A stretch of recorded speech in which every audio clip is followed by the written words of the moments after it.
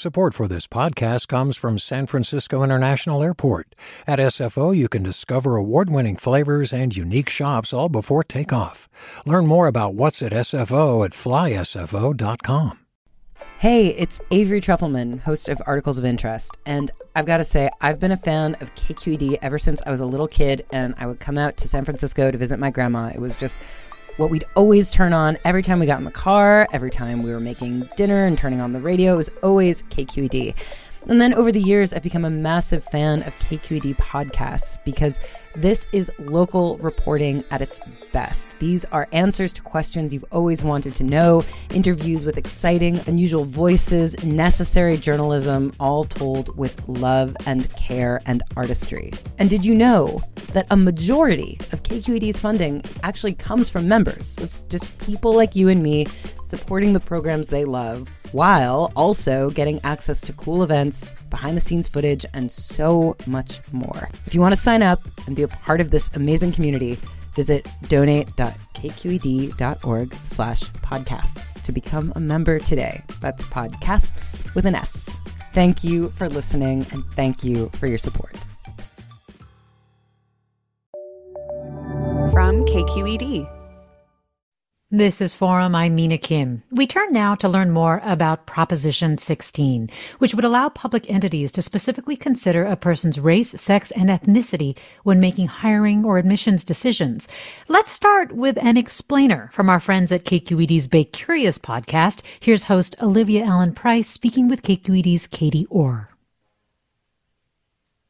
KQED politics and government reporter Katie Orr joins us today to talk through Prop 16. Welcome, Katie. Hi, Olivia. At its core, Prop 16 is asking voters basically how they feel about affirmative action. And I do want to talk about that phrase, affirmative action, because we hear it thrown around a lot in politics, but I think sometimes we can forget what it actually means. So what are we talking about when we say affirmative action? So historically, there have been some groups such as women, people of color, who have been excluded from employment or educational opportunities. And so affirmative action is a practice where these specific groups are actually given preferential treatment to access those opportunities now, with the goal being to give them more parity, to increase equality and diversity, and tackle lingering inequalities that we still deal with today. Okay, and Proposition 16 would repeal a ban that California has had on affirmative action for more than 2 decades now. Where did that ban first come from? For that, we need to go back to the 1990s. So Pete Wilson was the governor for much of that time. Wilson was more conservative than many California lawmakers are now, and he strongly opposed affirmative action. A lot of Californians agreed with Governor Wilson. They passed Proposition 209 in 1996. That banned the state from considering race, gender, ethnicity, things like that when hiring, awarding contracts, and admitting students into public universities. And that law has been in place ever since. What would Proposition 16, which is what we're voting on this year, do? So Prop 16 would overturn Prop 209, meaning that the state could once again consider race and sex and ethnicity in those decisions of hiring, awarding contracts, and admitting kids into our public universities here in California. I'm really glad that you brought up university admissions because that's where we usually hear about affirmative action. What kind of impact would this prop have on California's public universities? It's really hard to say. Supporters say that it would increase racial diversity at these universities, especially the top performing universities like UC Berkeley and UCLA. Critics of this proposition are worried that it could hurt some racial groups. When people hear the words affirmative action, they actually have a gut reaction related to fairness. And I spoke with Janelle Scott, who is a professor at UC Berkeley's Graduate School of Education, about this. Some people fear that they'll miss out, but they especially fear that they'll miss out because they think they deserve it, right? Whereas other people, they believe don't. But she also points out that the way we measure who is quote unquote deserving is problematic. We're relying on measures that seem to be only merit-based, but would actually measure a whole lot of social status and social privilege. For instance, somebody's grades, somebody's SATs, somebody's, extracurriculars, which might speak to whether or not they deserve to be at this high-tier university. They tend to track a lot with a person's socioeconomic status. Without a kind of holistic assessment that takes into account, multiple ways of measuring intelligence and competence and talent, we're left with indicators that map really neatly onto race and socioeconomic status and immigration status. Scott also points out that the Varsity Blues admissions scandal and a recent state audit of UC admissions both highlight what many of us already know, that white wealthy people often find ways to get a leg up in the current system. There's been a different kind of affirmative action in place for wealthy people who have had access to preferential admissions through their wealth or political or social connection. All right, and then beyond education, this isn't, just about education. What other public sectors are going to see impact if this passes? So one area where we could see a big effect is state contracts. The state awards, hundreds of contracts for various projects. And supporters of Prop 16 say that women and minority-owned businesses have lost out on a lot of these contracts because they don't have the same connections that, say, a firm owned by a white man might have, the same connections or the same resources. So supporters say that this could give those businesses a boost and essentially level the playing field for women and minorities. Now, Proposition 209 banned preferential treatment, which we've been talking a lot about, but it also banned discriminatory treatment. So I guess, is there risk with overturning 209? Could that open the door for more discrimination?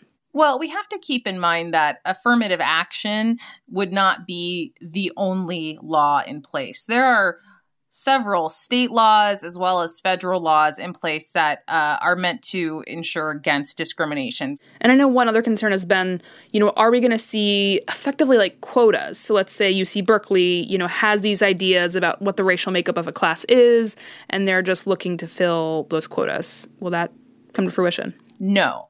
Quotas are against federal law. And actually, the UC Board of Regents just passed a measure reaffirming that none of their campuses will ever use a quota system. But I will say critics of Prop 16 have expressed concerns that while we might not have a specific quota spelled out, they're worried that there will be some kind of secret target in mind that schools will try to fill, regardless of whether or not they're actually allowed to. And let's talk about arguments, for and against Prop 16. Who is lining up in support of this so far? So the Yes on 16 campaign has drawn a lot of high-profile names. Kamala Harris has been supportive of it. Governor Gavin Newsom has been supportive of it. And it's really, I think, the campaign is trying to capitalize on this national conversation we've been seeing about socioeconomic justice, race and equity, those kinds of conversations, because they have been trying, supporters of affirmative action have been trying to overturn Prop 209 basically since it was passed. So this is the moment they're really trying to seize and trying to capitalize on this attention and get that message through and finally overturn the ban. And what about the opposition? The opposition to Prop 16 doesn't have the high-powered names associated with it, but their argument isn't as hard to make, though. I mean, they're on the no side of the proposition. They don't have to convince anyone to, change anything. It's hard to get people to change their minds on affirmative action because there's a feeling that our universities are relatively diverse without an affirmative action policy in place. It had increased graduation rates for underrepresented minority students because they were going to schools where their academic credentials put them in the ballpark with other students. I spoke with University of San Diego law professor Gail Harriet about this. They wanted to increase diversity, but they weren't allowed to use it just in terms of race anymore. It caused the University of California to concentrate on students who are actually in need. This is lower income students whose parents didn't go to college. She's concerned that if universities are once again allowed to consider race in college admissions, that's all they'll look at. They want to be able to measure disadvantage just in terms of race. Harriet's concerned that Prop 16 might actually mean state universities end up admitting more middle-class students based on race instead of those with the most need. That's interesting. Although I guess it's worth remembering that Prop 16 would allow race to be considered, but that doesn't mean universities would have to stop using any of these other factors, right? Yes, that's right. It would be one of the elements they would be allowed to consider in admissions. All right, what about campaign finance on this one, Katie? How's the money looking as of now? It's pretty lopsided, actually. Right now, at the end of September, supporters of Prop 16 have raised $14 million, whereas the opponents have raised about $1 million. All right. Well, KQED politics reporter Katie Orr, thank you. You're welcome. As an explainer on Proposition 16 from KQED's Bay Curious Prop Fest series. You can find more of their Proposition explainers at baycurious.org. And now we want to hear from you, our listeners. After hearing that, what are your questions or comments about Proposition 16? Give us a call, 866-733-6786. Again, 866-733-6786. You can also get in touch on Twitter or Facebook. We're at KQED Forum, or email your questions to forum@kqed.org. And joining me now to take those questions is KQED's politics reporter Katie Orr. Hi, Katie. Hey, Mina. So I'm really struck by that last point on financing, with the yes side having $14 million and the no with $1 million. But because Prop 16 has been struggling in the polls, can you tell us what the most recent polling on this has said? Yeah, and actually I can update those fundraising numbers for you. It's funny because they keep changing. The yes side now has $17 million raised, while the no side still is stuck around $1 million. The interesting thing about that is the no side has over 3,000 contributors, while the supportive side has just over 480. So that would suggest that the no side is getting smaller grassroots contributions, whereas the yes side is getting larger donations, obviously from a smaller group of people. And I think, though, it speaks to the fact that, as you mentioned, the prop is struggling right now. Polls that we've seen have put it at about 30% of likely voters supporting it, and 2/3 being either opposed or undecided. And the campaign, the Yes On campaign people said that their internal polls show much the same thing, but their polls also show that once people learn about, what they say the proposition will actually do, they come over to the yes side. But they're going to have to start spending that $17 million on ad campaigns, I think, to get people more aware. I mean, ballots are going out, right? And people are casting their votes. And I, maybe I'm not in the target market, but haven't seen a lot of ads for 16 so far. So they got to start spending that money. Well, we're hearing a couple of people who are, let me read. Bill, Prop 209 didn't ban affirmative action. The text doesn't even mention affirmative action. It banned racial discrimination. Lifting that ban would make it legal for the state government to discriminate on the basis of race. If you're in favor of that, well, say so. I think this is interesting because discrimination has been used, as you said, on both sides. So can you talk about how the no on 16 defines discrimination and how the yes on 16 is talking about discrimination here? Yeah, it's so interesting because someone else pointed out too that both sides have used Martin Luther King as as someone to back their argument. And I think it gets dicey because a lot of the opposition to Prop 16 comes from Chinese American groups who are concerned about the effect it might have on students from that background and their admission rates to like the UC. And so you're putting to what we you're putting groups that we traditionally consider minority groups against each other, so you can make a discrimination case perhaps on both sides. Although there has been a recent study from UC Berkeley that was commissioned by the university, the Office of the President, the University of California Office of the President, that found that with affirmative action, white students and Asian students do, lose some ground, but not as much ground as Black and brown students lose without affirmative action. The Asian students and white students are more able to, make up and stay on a relatively even playing field than the other group of students. So there are some differences. And of course, though, there are so many studies out there. The opponents point to a study that say, enrollment for Black and Latino students has gone up after affirmative action was removed. But I think it is really dicey because it's not just like excuse the phrase, black and white problem here. It's a very nuanced issue. It is. And interestingly as well, one of the most prominent Yes on 16 groups is actually a Chinese American group. So while there are some Asian American groups that have been quite vocal in their opposition to Proposition 16, there certainly have been groups that are in support of it as well. And I mean, this is specifically on the question of college admissions, but there's also, of course, as you say, hiring and contracting issues involved in this as well. Let me see if I can just quickly bring Grace from Oakland into the conversation. Hi, Grace. Join us. Hi, everyone. Good morning.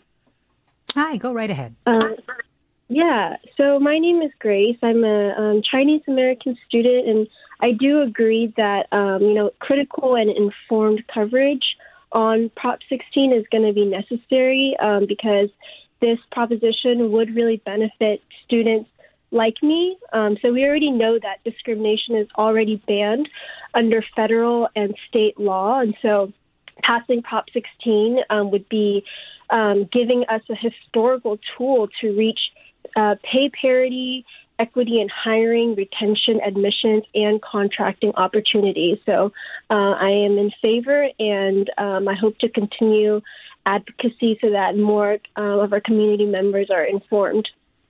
Thanks for weighing in, Grace. Let me read a tweet from Michael. Did Sasha and Malia require affirmative action to get into Michigan and Harvard, or did they do it on their own merit? Let's keep the socioeconomic boost that, say, UC Berkeley currently uses. Robert writes, I was a state employee at an executive level before Proposition 209 passed. At that time, there was a rule that before the department could hire a white person, it had to come up with a good reason why no person of color could be hired for the position. That is the policy we should expect the state government to return to. I mean, are we already seeing plans drawn up in the event that, this changes, that Proposition 209 is overturned? I don't know about specific plans, but I will say the University of California Board of Regents has actually come out in support of Prop 16, which is unusual, for them to weigh in something like that so publicly on something. So they are clearly signaling that this is the way they want to go. And I think supporters are counting on a lot of, as I mentioned in the other piece, the social justice conversation that we're having right now as a country. They're hoping that really translates into people voting for Prop 16. But as we mentioned, so far, it doesn't seem to be going that way. It's an issue that voters need, from the supporter side anyway, that voters need more education on to really make that connection. They don't seem to be doing it just, on their own. Daniel in West Sacramento, join us. Hi, Daniel. We just have a minute. Yes, thank you so much.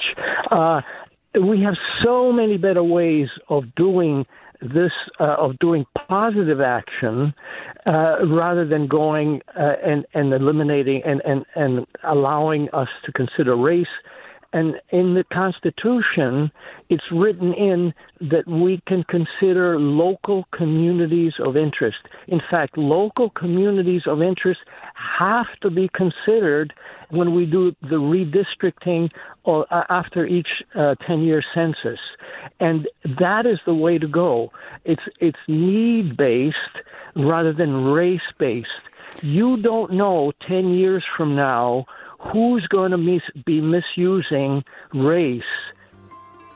Well, Daniel, I understand your point, and I think it's certainly something that you heard echoed in the opposition, right, Katie? Absolutely. They're making exactly that point, that there are other ways to consider who should get into schools and get contracts that take into account equality and not just race. Two final comments from listeners. This listener writes, I'm old enough to remember when race was used to discriminate. It was wrong then and it's wrong today. Peter tweets, as a white male, I had opportunities that BIPOC people do not. Black, Indigenous people of color. I'm for Proposition 16. Hey, Katie Orr, thanks so much for putting together this piece and doing such a thorough explainer. Really appreciate it. You're welcome. And thanks to our listeners for weighing in. Voting is now. Thanks also to Blanca Torres and to Dan Zoll for producing today's segments. I'm Mina Kim. This is Forum.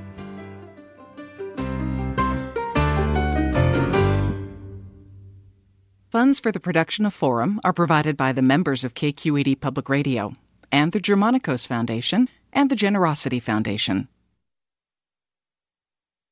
Support for Forum comes from San Francisco Opera. Set 10 years after a school shooting, the critically acclaimed opera Innocence takes us into a complex emotional journey where our understanding of innocence and guilt is constantly upended.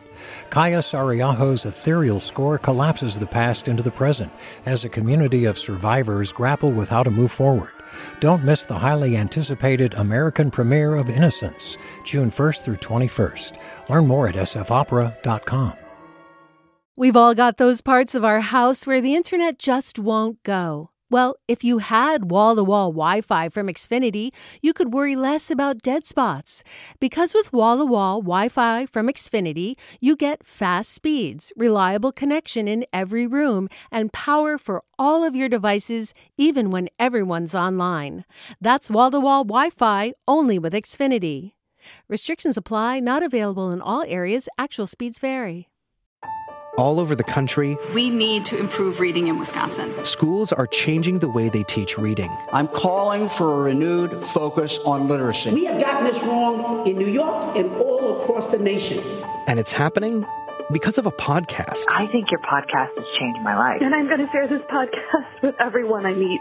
Sold a Story investigates how teaching kids to read went wrong.